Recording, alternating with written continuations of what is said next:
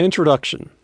Flipping houses is one of the best ways to make money when it comes to real estate investing. Approximately 90% of the world's millionaires made their money through some sort of real estate investing.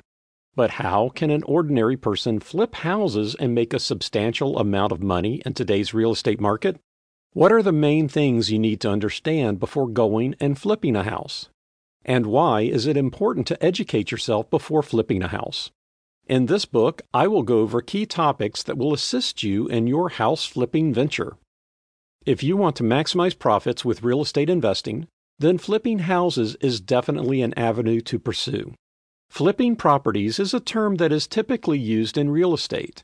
It is when an investor takes control of a property and quickly resells it for a profit. Some flippers will also perform renovations. However, this can be risky and isn't recommended for the novice investor. The process starts by finding a home to flip. The property should be underpriced for the current local market. Oftentimes these properties are called fixer-uppers, but not all the time. Any foreclosure, pre-foreclosure, auction, or home that has been neglected can be bought for a lower price. Flipping properties is commonly done by dealers or retailers, but it is more than possible for anyone to take part in the art of flipping properties.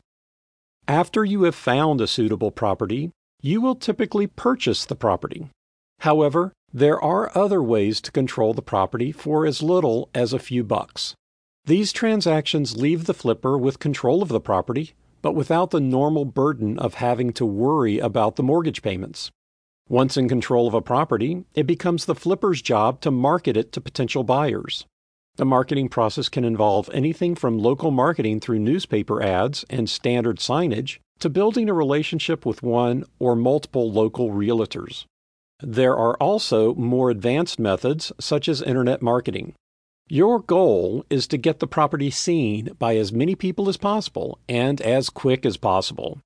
Time is money, so the more potential buyers that are exposed to the property, the better. Once the property has been sold, the flipper should then immediately begin looking for their next property. It is not uncommon for more experienced flippers to control 5 to 7 properties at any given time.